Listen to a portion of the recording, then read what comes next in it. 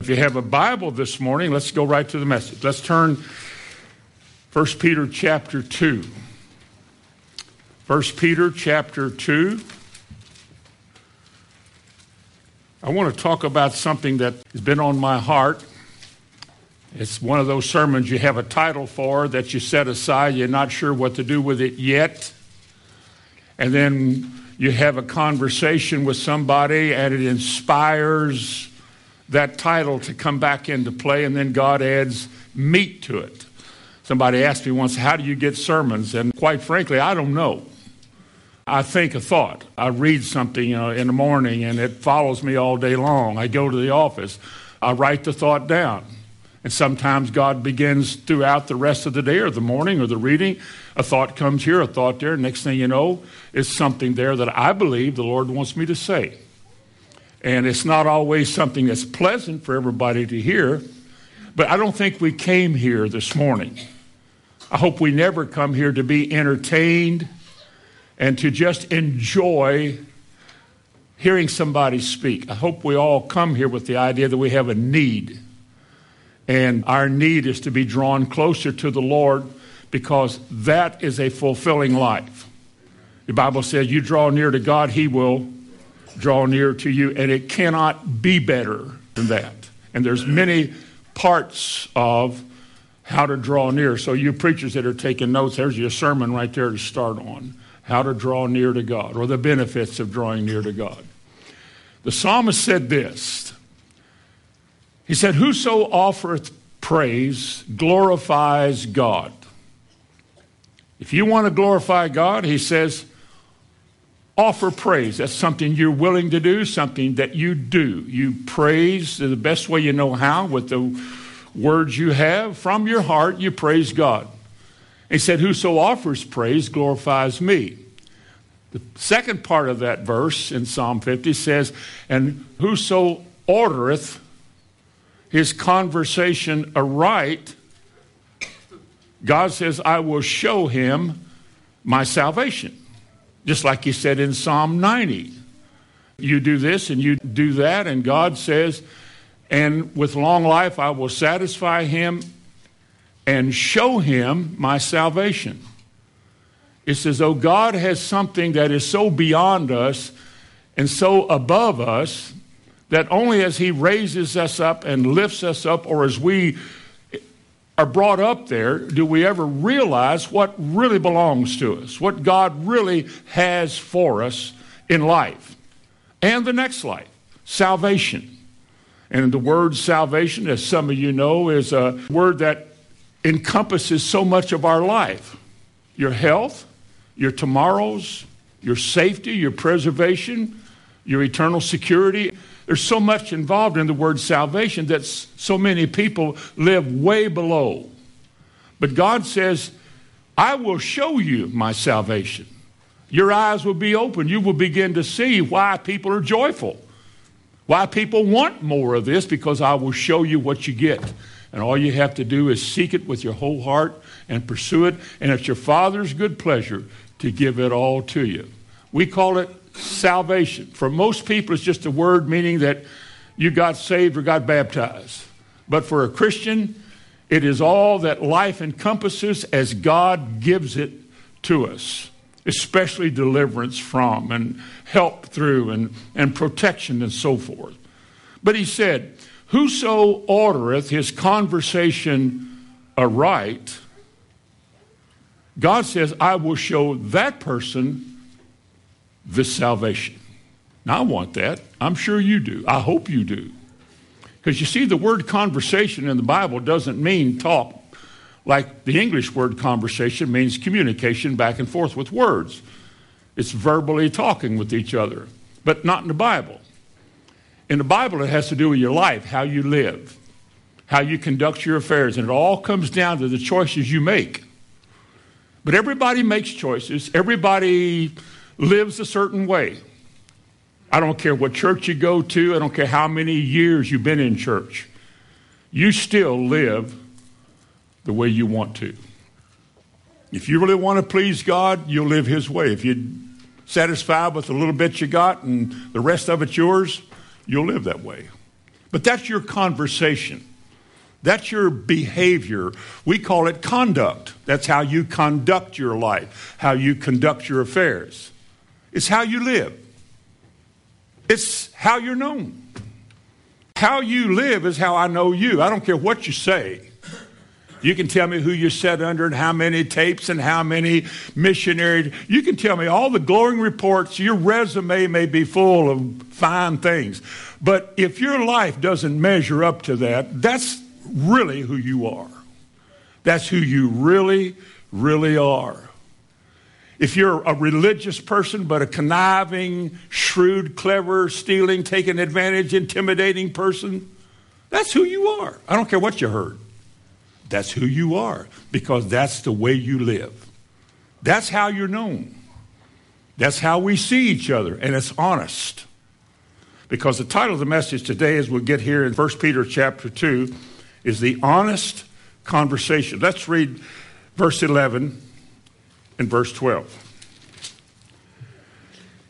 He said, "Dearly beloved, I beseech you as strangers and pilgrims, abstain from fleshly lusts which war against the soul, having your conversation or your manner of life honest among the Gentiles, that whereas they speak against you as evildoers, they may by your good works which they shall see or shall behold, they shall glorify God in the day of visitation." Right away we realize that our citizenship is not on this earth. We live here. We live in Kentucky or we live in some state. But in the bigger picture, belonging to God, being a part of his kingdom, the greater kingdom, we're considered to be sojourners and pilgrims on this earth. That's why it would be hard for me to be a politician, one who is in God's kingdom serving him, but yet on this earth trying to serve unregenerate people in an unregenerate government. And I couldn't do that, and neither can anybody else. But he said, while you're in this world, with all of its attractions and all of its allurements, you have to be careful what you're inclined towards or what draws you this way or what philosophy of life governs your thinking. Everything. Every kind of lust. It can be a lust for things. It can be a lust to be. It can be a lust to be considered. But people pursue something. But the Bible said this. Now, get this in verse 11. He said, there are things that war against your soul. You only have one. You only have it for a brief period of time. But there is a war while we're sitting here this morning in your life, where you live, with what you're doing, there is a war against and for your soul. Now, all we can do and all God will do is warn you. The Spirit of God will open your eyes and make you aware of the fact that the life you're living is not acceptable to God. I don't care where you go to church. I know you got a new Bible, and I know you read it, and I know you're getting up early, and I know you go to this, and you're helping there, and you're giving there. But if you're not living this, if you're not living the life, it really isn't doing you any good. Jesus would say to a lot of people who did a lot of things, I never knew you, because the actions of a person's life speaks much louder than his sermons and his testimony. It's how we live that's going to determine it all. In fact, in verse 12, he said, having your manner of life honest among the Gentiles. Now, the Gentiles here for us would be the world, the people outside of these walls, to which we are told that, especially if we want to lead, you're to be blameless. Oh, they're going to speak of you as evildoers. The world is inclined to do that. They want to find fault with us. They want to find you in a mistake. They want to see you fail in some way so they can say all of us are like that. Yeah, that church bunch, all they want is money, and all they're crying about this, and they won't pay their bills, and their kids are awful. And that's what they say. It doesn't mean it's true. It might mean it's true for somebody. They got that somewhere. But they're going to say that, and they're going to put us all in the same box. So he said, you live an honest life. And the only possible definition of an honest life is one that's in harmony with what the Bible says. If we don't know what the Bible says, if we don't learn what God has to say in His Word, how can we live anything? So an honest man who wants to live an honest life has to know the honest truth. Isn't that right? And look at how many things tug against you to distract you from this or to keep you home. Look how many things you in your lifetime have kept you from learning the truth. Something that comes up and takes away your opportunity to attend church. Or you're so whatever and upset about something yesterday that you can't think about what's going on this morning. Think of how many ways the war against your soul is being waged. And then that little voice that comes up and says, oh, this is just church. It's not a big deal. This is not your life. This is not what it's all about. He doesn't know what he's talking about. How many times do you hear stuff like that? Oh, he's out of touch. And I'm sure there's a lot of things in this world, this communications world, I am out of touch. I'll admit that. I'm not sure I want to be in touch. But what they're talking about is you're not up to date with the way the real world is working. I mean, things have changed. You need to change with it. You're still back in yesteryear. And so when the devil whispers stuff like that in your ear and makes you wonder, if you're not grounded and settled, those things begin to make sense and you begin to change. And when you begin to change, your behavior changes. Because your mind changes, your way of life changes. If your mind is not governed now by the Word and a conviction about what is being said, something or somebody will talk you out of it. Your parents will, a teacher will, your friends will, the educational system will. You will be so desirous to be accepted of everybody that you'll change whatever so that you'll be accepted and not be viewed as a religious geek or idiot or something. Any way we can avoid persecution, the devil's always talking to you. Hey, take advantage of what you got. Do what you can. You always got time for God. You can do that anytime. Listen to me. I've been here too many years. I've been living too many years, so no different. People who think like that live like that. They're hard sometimes to preach to because they've already let themselves be talked out of something. You can see it in them. You can see it in how they raise their children. You can see it in the whole attitude of society today. Everybody is trying to power down. There's a fear. There's anger. I don't know. Frustration. We're not coming where we should be because we've allowed people to power us down. So people do drugs, get drunk, run around looking for something. The something you're looking for is in that old-fashioned church that you were talked out of. It's the Word of God, the life that God gives, a manner of life or conversation that is heavenly and holy. And yet somebody, something convinced you that that's not for me. I can't do that. I'm not sure about all of that. Everything we do, every way you make a choice, every choice you make and the way you make it is a reflection of how you really feel about Jesus Christ. As a Christian, everything in your life indicates, by the way you choose, the way you act, is an indication of how you really feel about Jesus. You might say, oh, no, I love Jesus. No, you don't. Not when you don't follow him. You don't. You have lofty goals and aspirations. I praise the Lord for that. Those are good words. But if your life is not consistent with those lofty aspirations, you really don't believe it. And consequently, you're a religious person. I don't think you're a bad person, but you're not necessarily a good person either.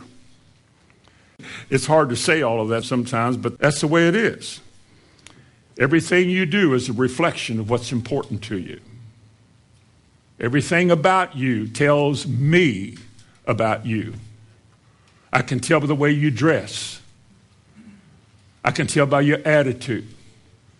I can tell by the way you act and especially the way you react what kind of person you are or where you are as a Christian. And I'm not saying that all of us are perfect yet. You know, you're a parent at a ball game and you're yelling at the umpire and hollering real loud and making a scene. There's a problem in your life. You have to agree to that. Many years ago, I say many, I'll make her feel old, but Sarah was playing basketball at Eastern. And Bonnie and I went down to Eastern to watch Moorhead play Eastern.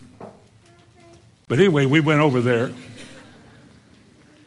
And she was playing, and of course, I didn't like the officiating. So I'm sitting up there on the rail. Well, I finally let go with one or two of them. Oh, ref! And Bonnie says, Tom, well, how many of you believe this morning that thing is in me shouldn't be in me? Been laying there all the time. All them church services, 1,000 sermons, that thing was hiding in there waiting its turn. Hurrah! There he was. There's Brother Tom. But after she said it, if you get married, you can overcome better. Boy, don't let me explain that one. But anyway, after she said it, I thought about it. That wasn't acceptable. You shouldn't say that. And I haven't since. But I grew up in a basketball gymnasium. And I grew up watching the mechanics of the game and the fundamentals. I still understand it, and I still know it today. It's just hard to accept whatever as whatever to me. That's not right. That's not, hey! That type of thing. And when I was coaching, it was like that. There's something in some people that demands doing it right. Now, if you give that up as a parent, that demands doing it right, when you no longer demand of your children that they do what you want them to do, the way you want them to do it, you let them do whatever they want to do the way they want to do it, and they're going to have a hard time in life. Trust me. They really will. But you taught them because that's the way you are. That's the way you are. I want to put two verses of Scripture together this morning. Turn to James 3:13 and Titus chapter 1 and verse 16. James chapter 3 and verse 13. Would you look at that first? In James 3 and verse 13, he says like this: who is a wise man and intelligent or endued with knowledge? Who is a wise and enlightened man among you? Now, I could ask this morning, everybody would hold their hand up. Who in this room is a wise, an enlightened person? There's nobody in this room that is dumb and ignorant in the sense of can't function. Everybody in here can. I don't know that we're all wise. I hope we are. But the two words are connected. In order to be wise, there must be knowledge of what to be wise about. Are you with me? No man can have wisdom unless he has forethought. He has been trained or taught before about something that he now knows how to deal with something. The man who built his house upon the rock had obviously knowledge of the fact that all houses will be assaulted by the weather. Obviously, the story. So, if my house is going to last and be worth the time and effort of building it and be substantial, then I need to get it on a good, solid foundation, which is the rock, of course. So he took the time to dig down and find the rock. Now, Jesus said this about that type of man. He says, a wise man knows that if he needs to do something, he needs to do it right. In this case, build it on the rock. But he said a foolish man doesn't think like that. He's for right now, what he can get right now, what counts right now, and he doesn't take time to think about the consequences of not doing something right. He's a foolish man. So he says to us, who is a wise man amongst you and endued with knowledge? If you're one of those that has both of those, here's what you do. And this is how we will know that that's true of you. Let him show out of a good manner of life his works with meekness of wisdom.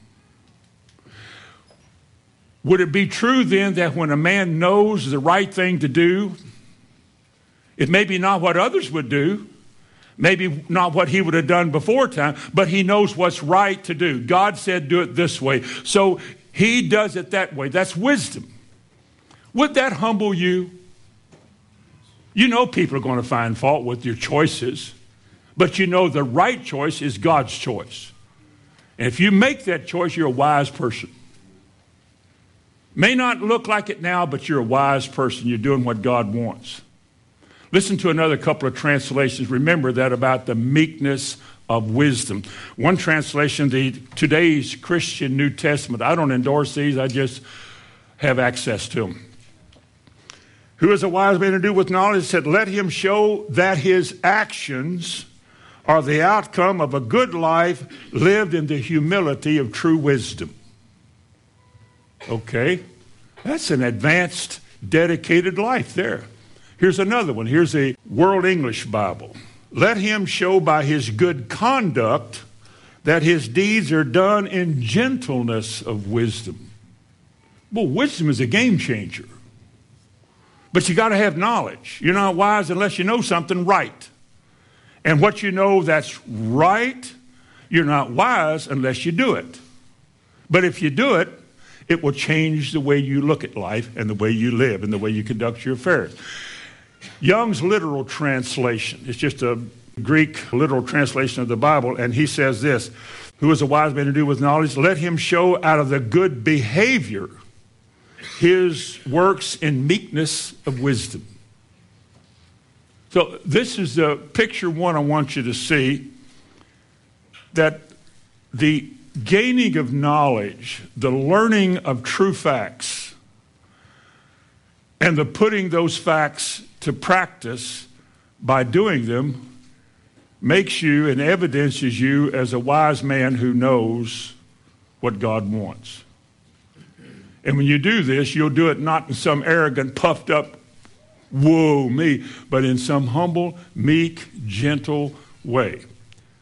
Now, on the other hand, in contrast to that, in Titus chapter 1 and verse 16, this is the opposite of that.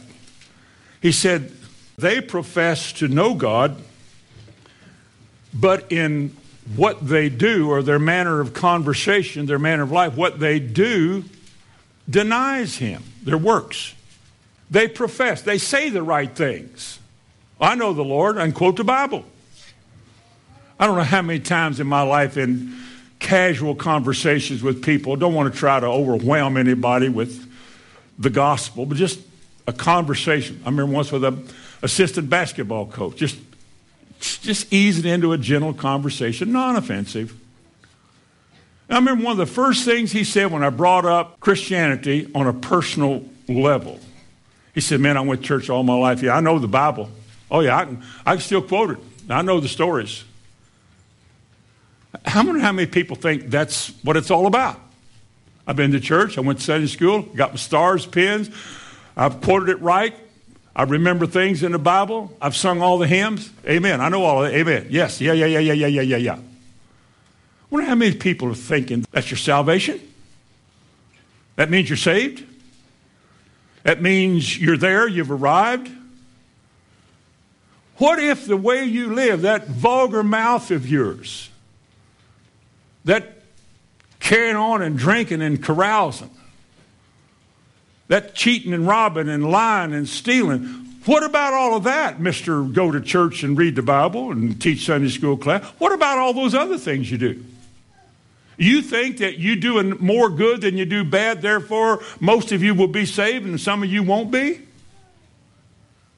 You really think that going to church changes your heart? Because it's out of the heart. Proverbs says the issues of life come out of your heart. Mark chapter 6, Jesus said, out of the heart comes things like fornication, adultery, lying, stealing, cheating, and meanness, and all of that comes out of your heart. The Christian who is convicted of road rage is not a Christian. Oh, he knows things, but he doesn't understand things. He has no wisdom. And he lives by his feelings, and he curses, and he carouses, and he's nasty. But, well, let me read it again, because I'm not talking this morning about non-church people. I'm talking about us. Us. He said, listen, I'm not talking about anybody either. I haven't heard a thing, so I'm just addressing this because I know it's true in the world, in the church world, and I hope it's not true here, but if it is, let the chips fall. He said, they profess that they know God, but in works they deny him, and three things are said about them. He said, first of all, they are abominable. Another translation says they are detestable to God. They are detestable. It's a word for despised. And then he says that they are disobedient. That's our word faith backwards. That means they are unwilling to be persuaded to live this way. They're willing to listen. They're willing to sit there and participate in the system. Be a part of it. But they're unwilling to make their life an example of all that. So they are, he said, disobedient. And he said, unto every good work, think of this now, and unto every good work, they are adokamos. They are rejected. They've been put to the test and found failing. They're rejected. Just like a company may produce a product, test the product, it failed, therefore they won't sell that product because they can't back it. But a product that passed the test, I always use the tire companies because they seem to go at length with this. They drive them 1,000,000 miles and run them over rocks and this and that, and they do this and do that. And there it is. It's still pumped up. You ought to buy it because it's proven. That's the word that describes us as Christians, who once we have passed the test and are proven, we shall receive the crown of life. Once we have become and proven through the tests and trials of life that we really mean business and we're really sincere and serious about God, then we are approved. We have been found proven. Read it again. Titus 1, he says, they confess, they profess, they say that they know God, that they have knowledge of God. But in works, in conversation, they deny him, being abominable and disobedient and unapproved. That's a serious verse of Scripture, and it's in a context of the church. Titus wasn't writing to outsiders. Outsiders would have no interest in this, but he wrote this to the church, to those who are in the church. Now go to Philippians. You're not far from Philippians. Go back to your left, 2 or 3 books, and you'll find Philippians. And Philippians chapter 1 and verse 27, this is the way it ought to be. This is the way it should be. This is where we should build our nest. Verse 27, concerning our topic today of honest conversation. Philippians 1 and verse 27. Only let your conversation, again, your manner of life, your conduct, your behavior, the way you act and live, only let your conversation be as it becometh the gospel of Christ. That is, as it is ordered by and in harmony with the gospel. Let me ask you all a question. Have you heard the gospel? Do you believe it's true? Are you convinced that it's the only right way there is? Are you convinced that if any man speak not according to this word, this gospel, that he has no light?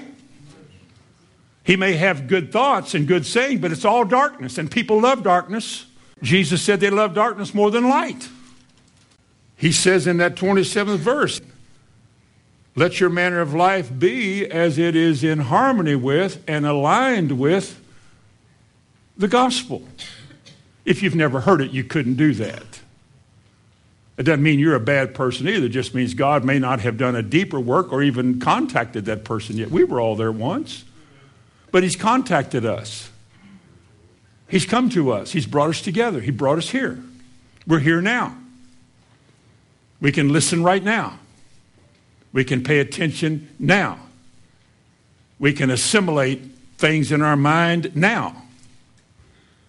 We can convince ourselves now. The gospel, the Bible, this is the word of God for me. It's to whoever will believe, and I do, so this is for me. Now, God holds me responsible. What a word.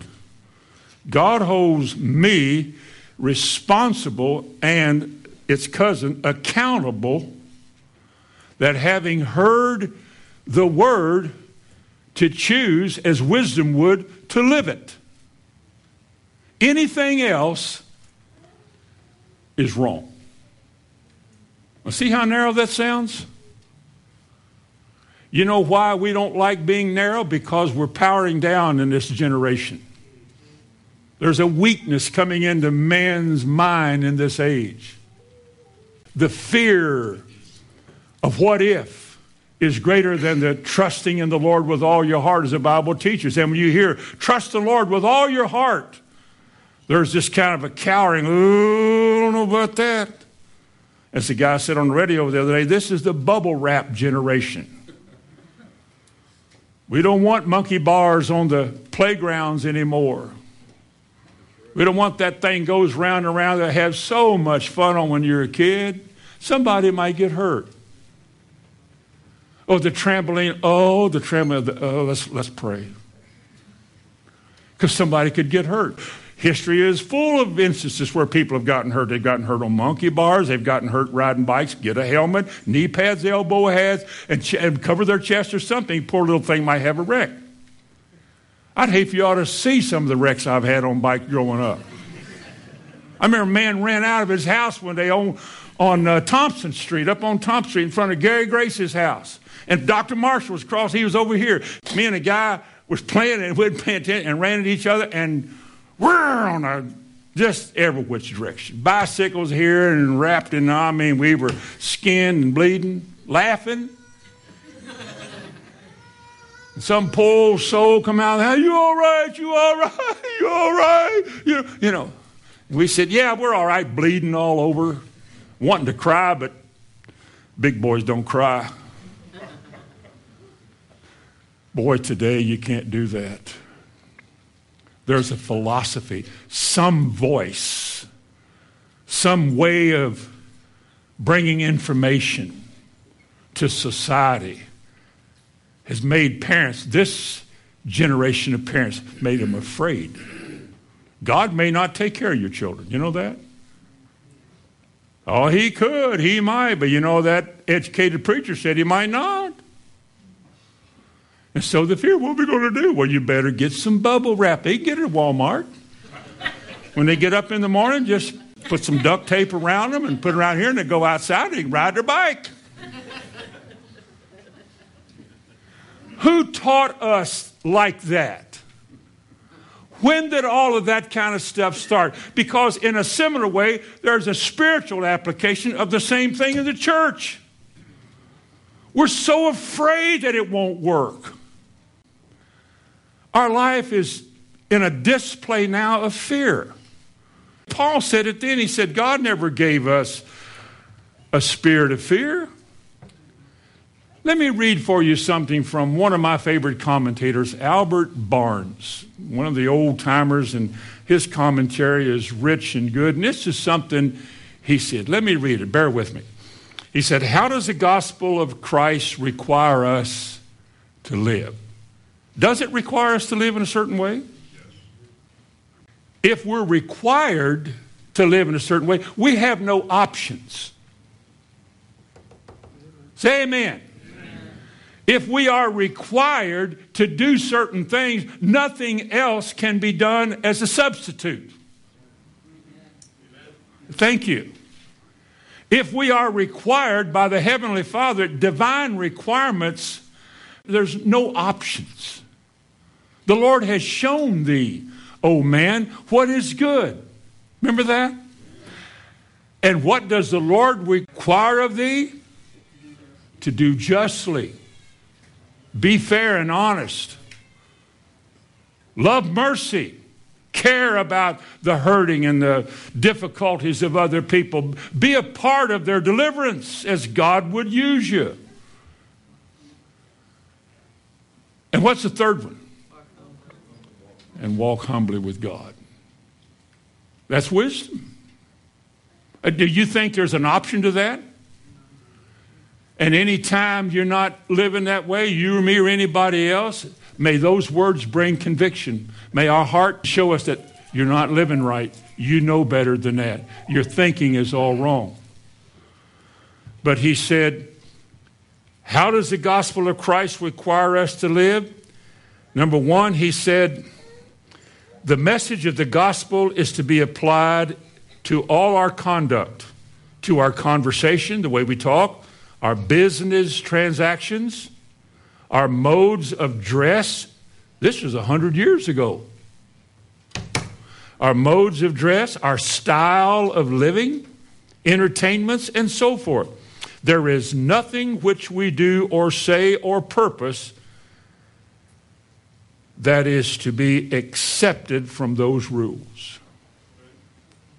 Whatever you do in word or deed, do it in the name of Jesus. 1 Corinthians 10:13 says, whatever you do in word or deed, do it all to the glory of God. If you can't do this to the glory of God, don't do it. If you can't slap your wife to the glory of God, don't slap her.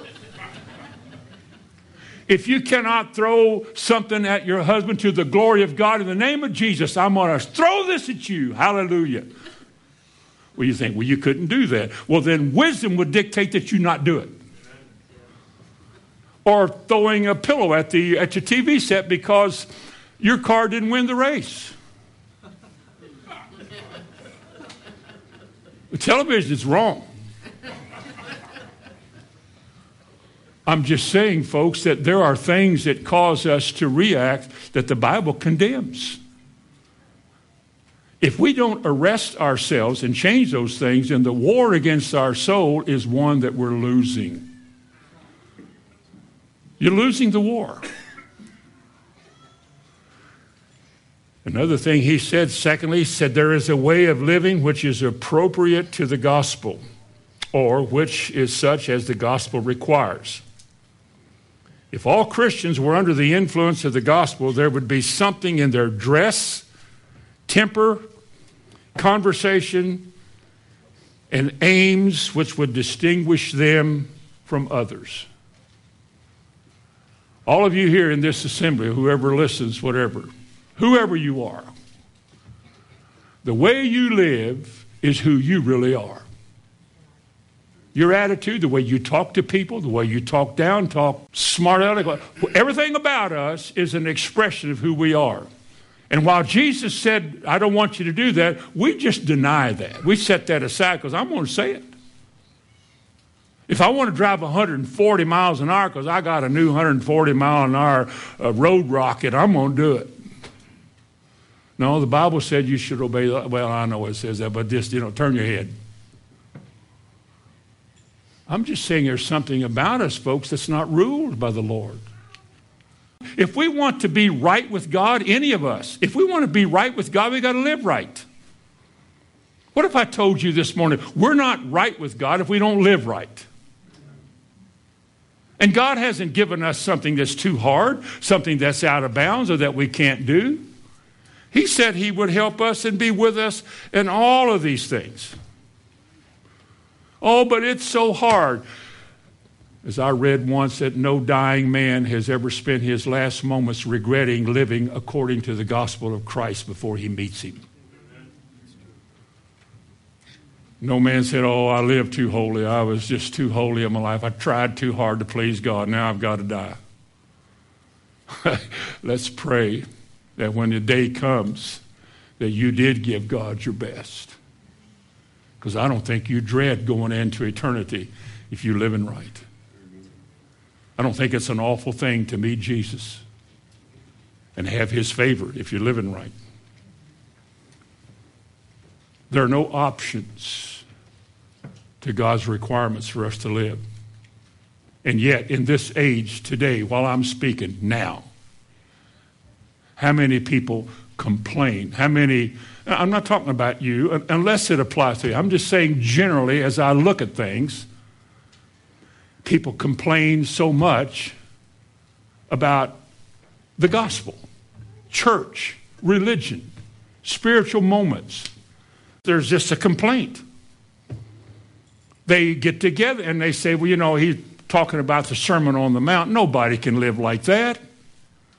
Well, why does he teach stuff like that? Well, I don't know. Maybe he thinks he's supposed to because it's in the Bible. But, you know, I read this historical account, and I read this great theologian and this great professor, somebody said that the Sermon on the Mount was not written for this age. It was written for another age. And so, therefore, we don't have to do it. So when you hear somebody teach on it, you can just go back to cleaning your nails or doing your crossword puzzle. It doesn't apply today. And it'll show in your life, because whatever God says you shouldn't do, you know, to seek after the Lord with all your heart, oh no, we don't have to do that anymore. So you won't. Or you'll heap to yourselves, as the Bible said, in the last days, teachers having itching ears. You don't want to hear the gospel, be holy. Oh no, I don't want to be holy. I don't want to have to live that way. I mean, nobody can. Oh, we should. It's a noble thought and idea. Let's say it. I mean, let's sing the song, Holy, Holy. Let's sing it. But let's realize that as long as you're in this fleshly body, folks, there's just a whole lot of what's in the Bible you really can't do. You can try. That's okay to try. But God knows as long as you're in a human body and a fleshly body of clay, you're incapable of living the way he wants you to live. What do you do about that part that says, be ye therefore perfect? Well, are you perfect? Do you know anybody that's perfect? And the English word perfect would mean without flaw, maybe without sin, nothing that could need ever to be corrected or fixed. You know anybody like that? Well, that's not exactly what he's saying. It might include that in the end, because he said he will present you faultless before the throne of his grace in the book of Jude. So we talk ourselves out of this demand to live holy, this mandate of the gospel to live beyond what you can associate or put together. Holy living, perfect life. Be ye therefore perfect, even as your Father in heaven is perfect. Or as Paul wrote in Colossians 1, he said, I fuss at everybody I meet so I can present them all perfect. Sometimes you got to get a man's attention or a woman. You got to make them mad. You got to make them think. My wife hollered at me in a ball game, embarrassed me in front of thousands of people. They all looked at me and said, oh, that poor preacher. But see, it turned out good. Didn't work like that, did it, Bonnie? But it turned out good. It turned out good. But see, I responded to it. Now, what if you say, well, I just don't think that's going to work. How could you accept living holy if what you did last night with each other in some room somewhere was nasty, vulgar, and sinful? No wonder you don't want to hear it. Somebody told you that, well, as long as we love each other, we can sleep together. Who told you that? Who told you that? I know of parents who let their sons and their daughters bring a boyfriend or girlfriend in their house together and live together. I know where that happened once. Who told you? What new kind of thinking in the last 30 years has come into the church or come into society where that's okay? That wasn't true in America a number of years ago. It wasn't true when my hair was brown. Then how did it get here? Who told us that we don't have to be what God told us to be? Are we asking too much in the pulpit to you to live like this? I'll just make it perfect. Am I overwhelming you to tell you that you must obey God? That kind of preaching bothers me. Why? It doesn't bother those people that are committed, those people that really want to go on with God. It doesn't bother them. Why does it bother you? Maybe they're making application and you're afraid to. There's end-time fear. Fear in the world. Fear of losing, fear of being sued, fear of being sick, a fear of terrorism, a fear of what? What about the message of faith? Does that bother you? Are we being overwhelmed with the message of faith? I've heard a lot of people say, that's too hard. Why? Why is it too hard to say what Jesus said about how we're supposed to relate to Him and trust Him with all of our heart and lean not to our own understanding? Why is that hard? Because we're so adjusted and adapted and inclined the way everybody else in society is, we don't want to give it up.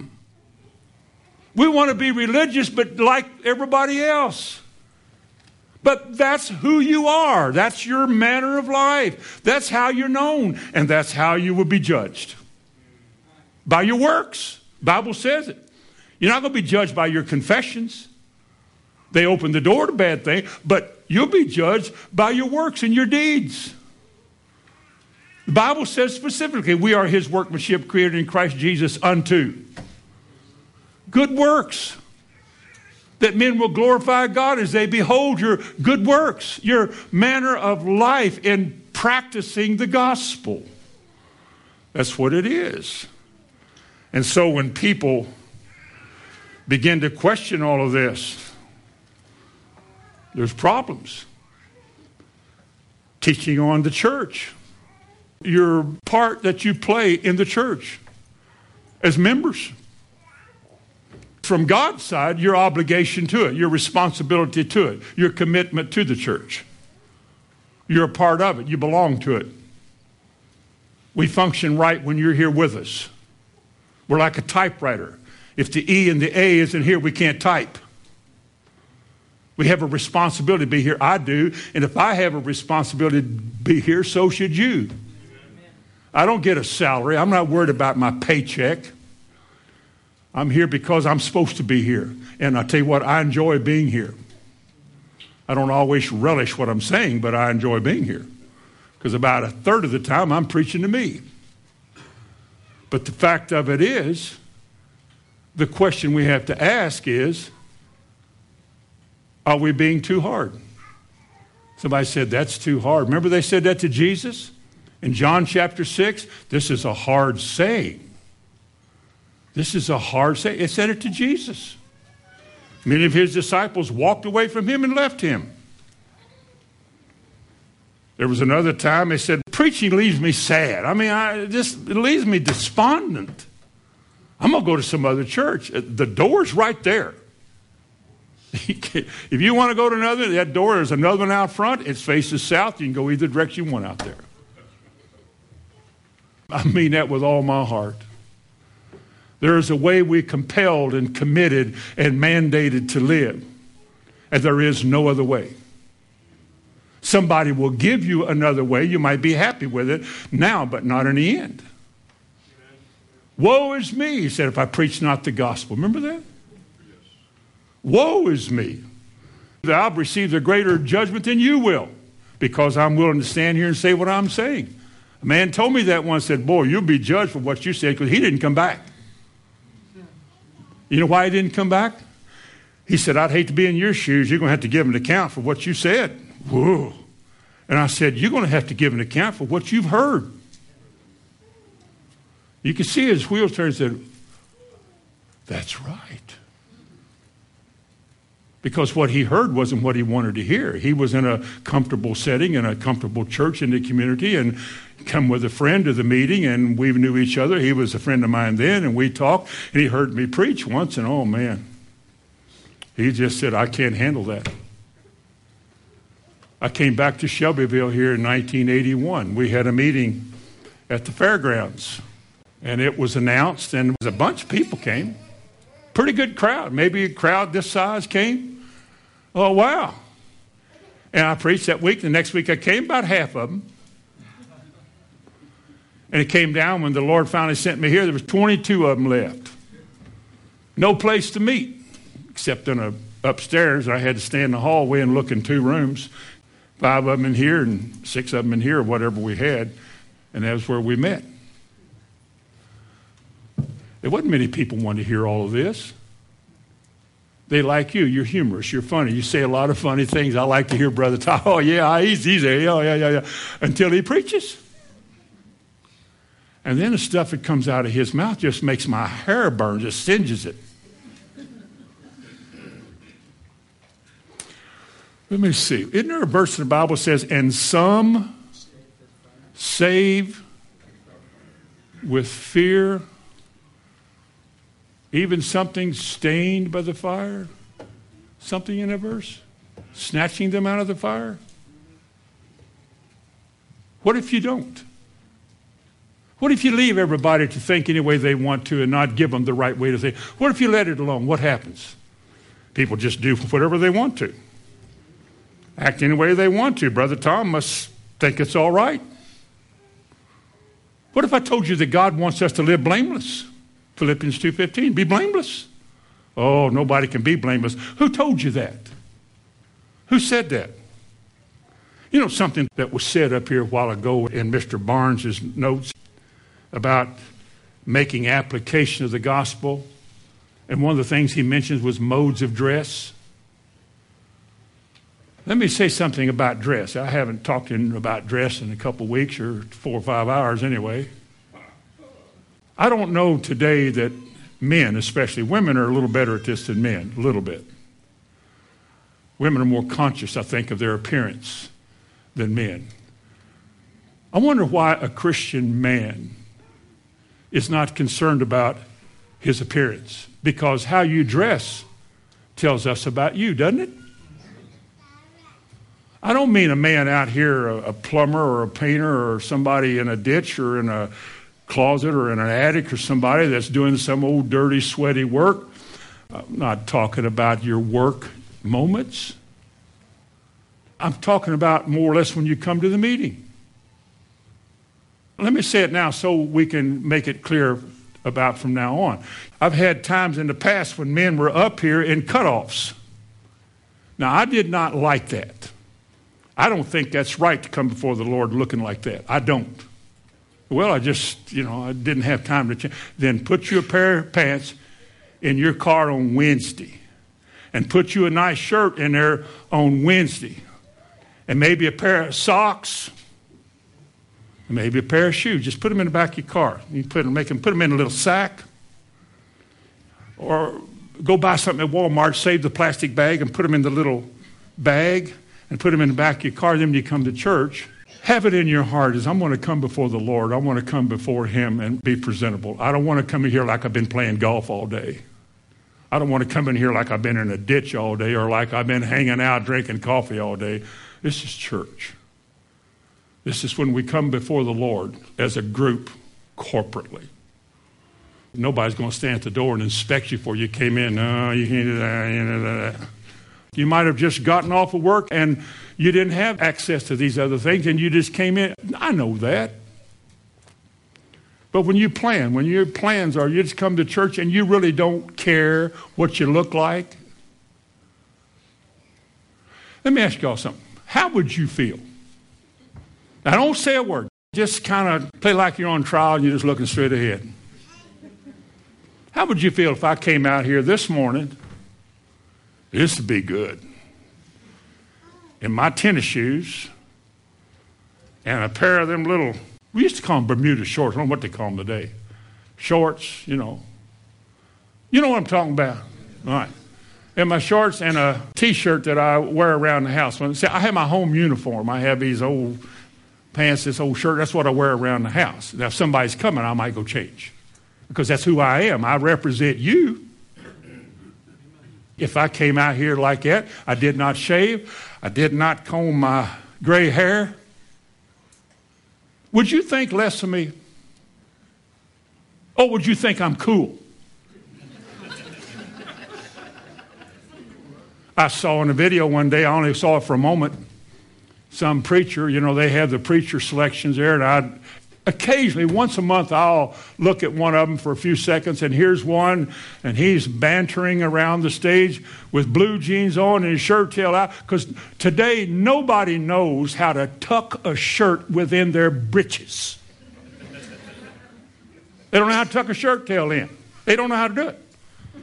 So they just let it all hang out. They, shirt tails out, and he was around. But it was cool. And they turn the camera out there, they're all cool.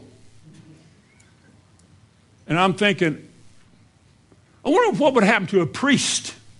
In the Old Testament, God said, when you come before me, I want you to dress up. I don't mean I want you to wear $1 million suit. Not even necessarily a tie. Whatever that is today. But I want you to come before me with a certain kind of this, a certain kind of that, this here, and you got this turban and all these kind of things. I want you to come before me like that. What if he'd walked in there in his cutoffs? Poof. There goes another priest. What happened to him? He's gone. Why would God want us to look like that? And yet, he just complained and complained. I've seen women dress horribly. I've seen men and women dress horribly in church. I've seen it here. Just terribly dressed. See-through blouses. I remember a man telling me once about, I had to turn my head. Every time we stand up, I had to look up. Because of this.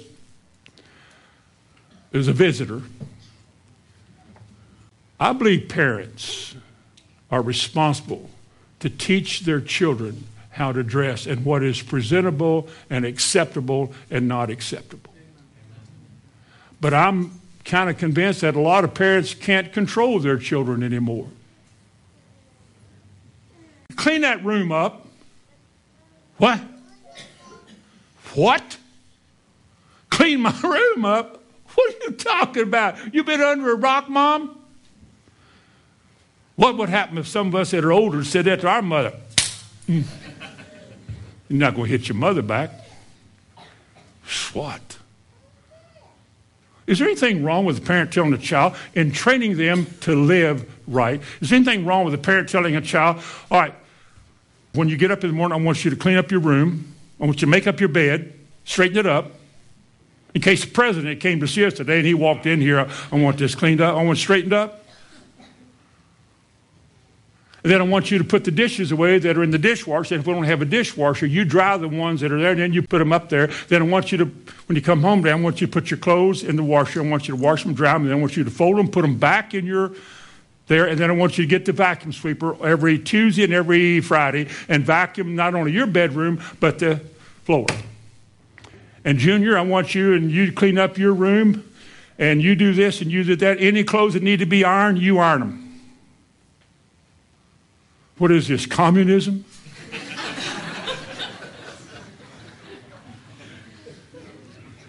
There are a lot of kids today that would say, right, whatever. And if I'm going to wear you out, they might say, and I will call the Child Protective Services, and the communist will come then. Because it takes a committee to raise a child today. We become afraid.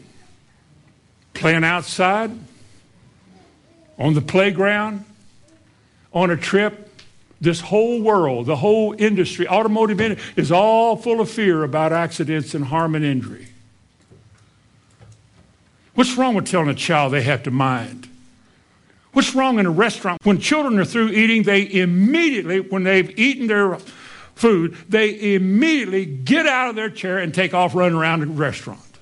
What's wrong with saying, you sit there? You sit there. What's wrong with that? And they're going, I don't want to sit here. Of course you don't. Your parents didn't want to either. Listen, buddy, when I was a parent, you did. So they say, well, your parents were better than mine.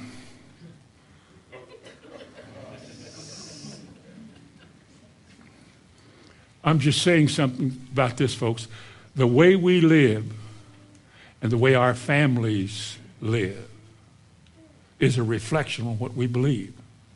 Do you think it's wrong today to make a child mind? Do you think it's wrong to give them responsibilities and hold them to it? No options, nothing else is work. You do this. You think it's wrong? Give me a bunch of youngsters then that have had the mind, that have been raised to where they had to do what they were told. They had to. They had no options. Set them on the front row. They'll listen. Look here. Y'all got options here?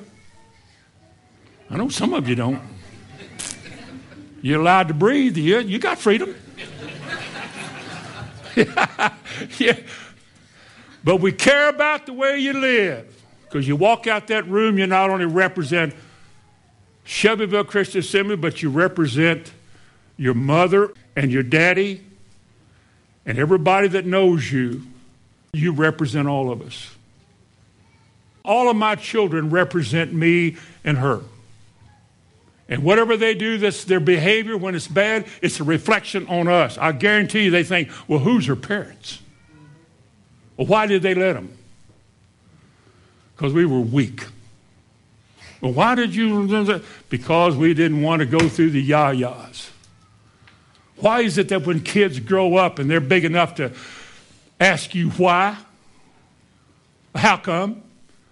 Why do we give into that so easily? I did. Why? Not always, but I did some. Are we afraid that they might grow up bad? They're going to be deranged when they get big and be a freak of nature and sit over in the corner and cower and slobber and everybody a poor soul? Are we afraid they'll never have a boyfriend? Never have a girlfriend?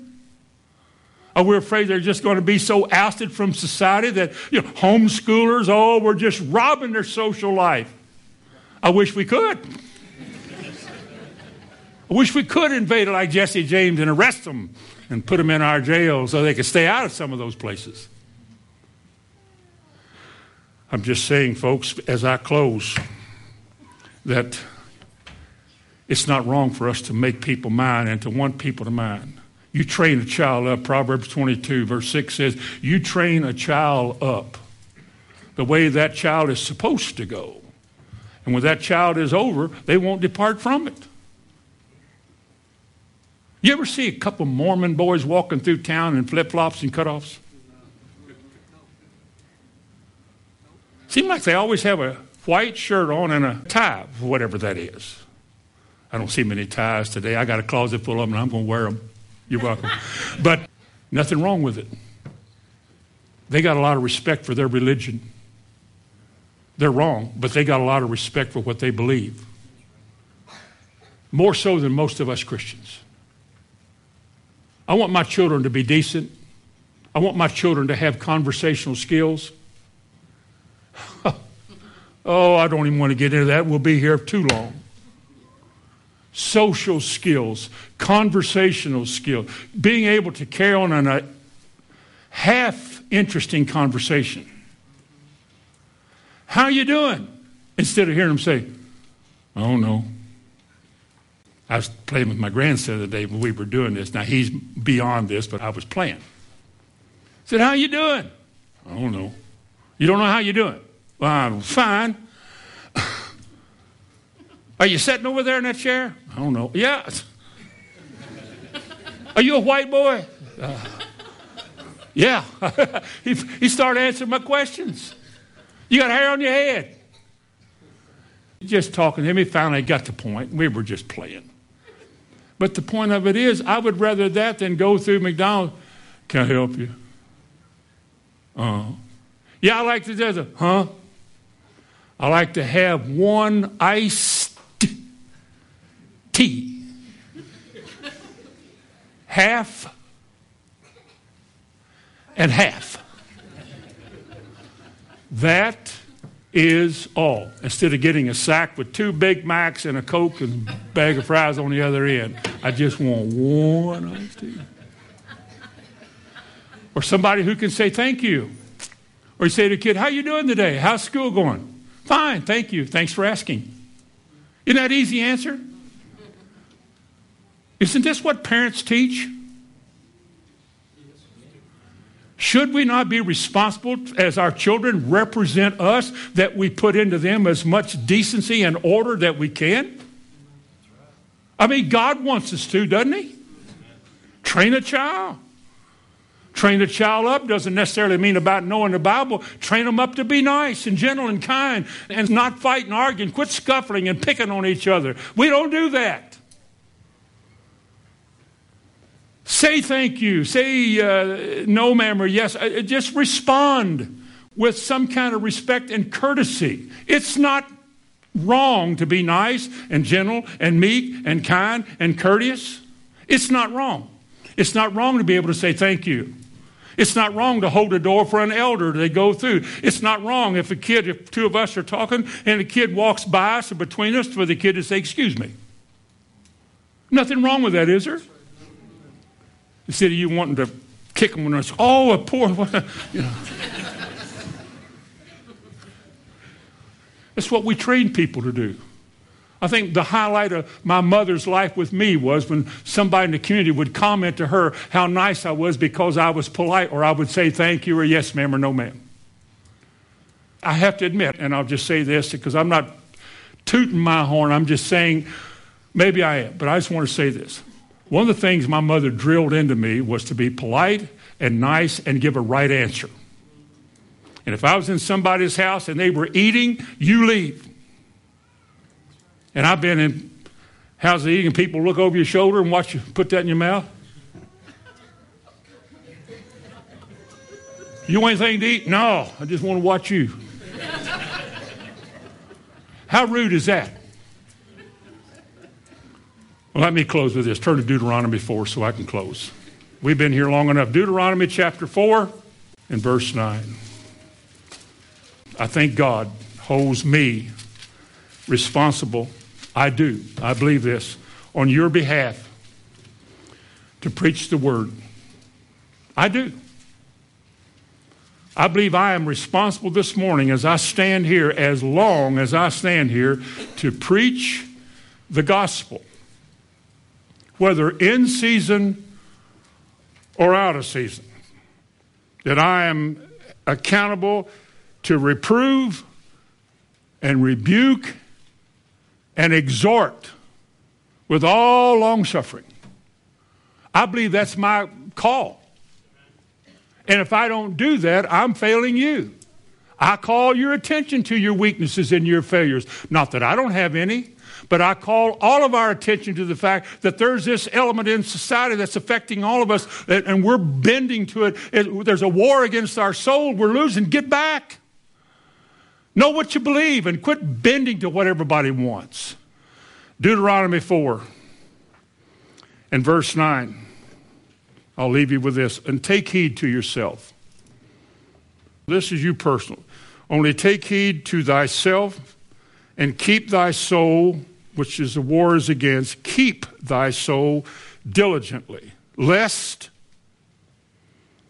you forget the things which your eyes have seen, and lest they depart from your heart all the days of your life.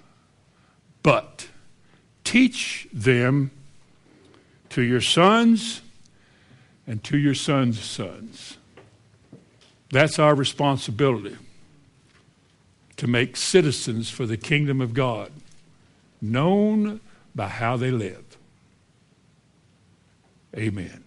Heavenly Father, in the name of Jesus, with thanksgiving, we ask that your blessing would be upon the words that we have heard, that every word would find a rooting place in every heart, that no word would be left unheeded or rejected or set aside, but that we as serious-minded people will let our convictions wrap themselves around your word and let your word rule our lives. That we be doers of the word and not just hearers only. And I ask you to do it in Jesus' name. Amen.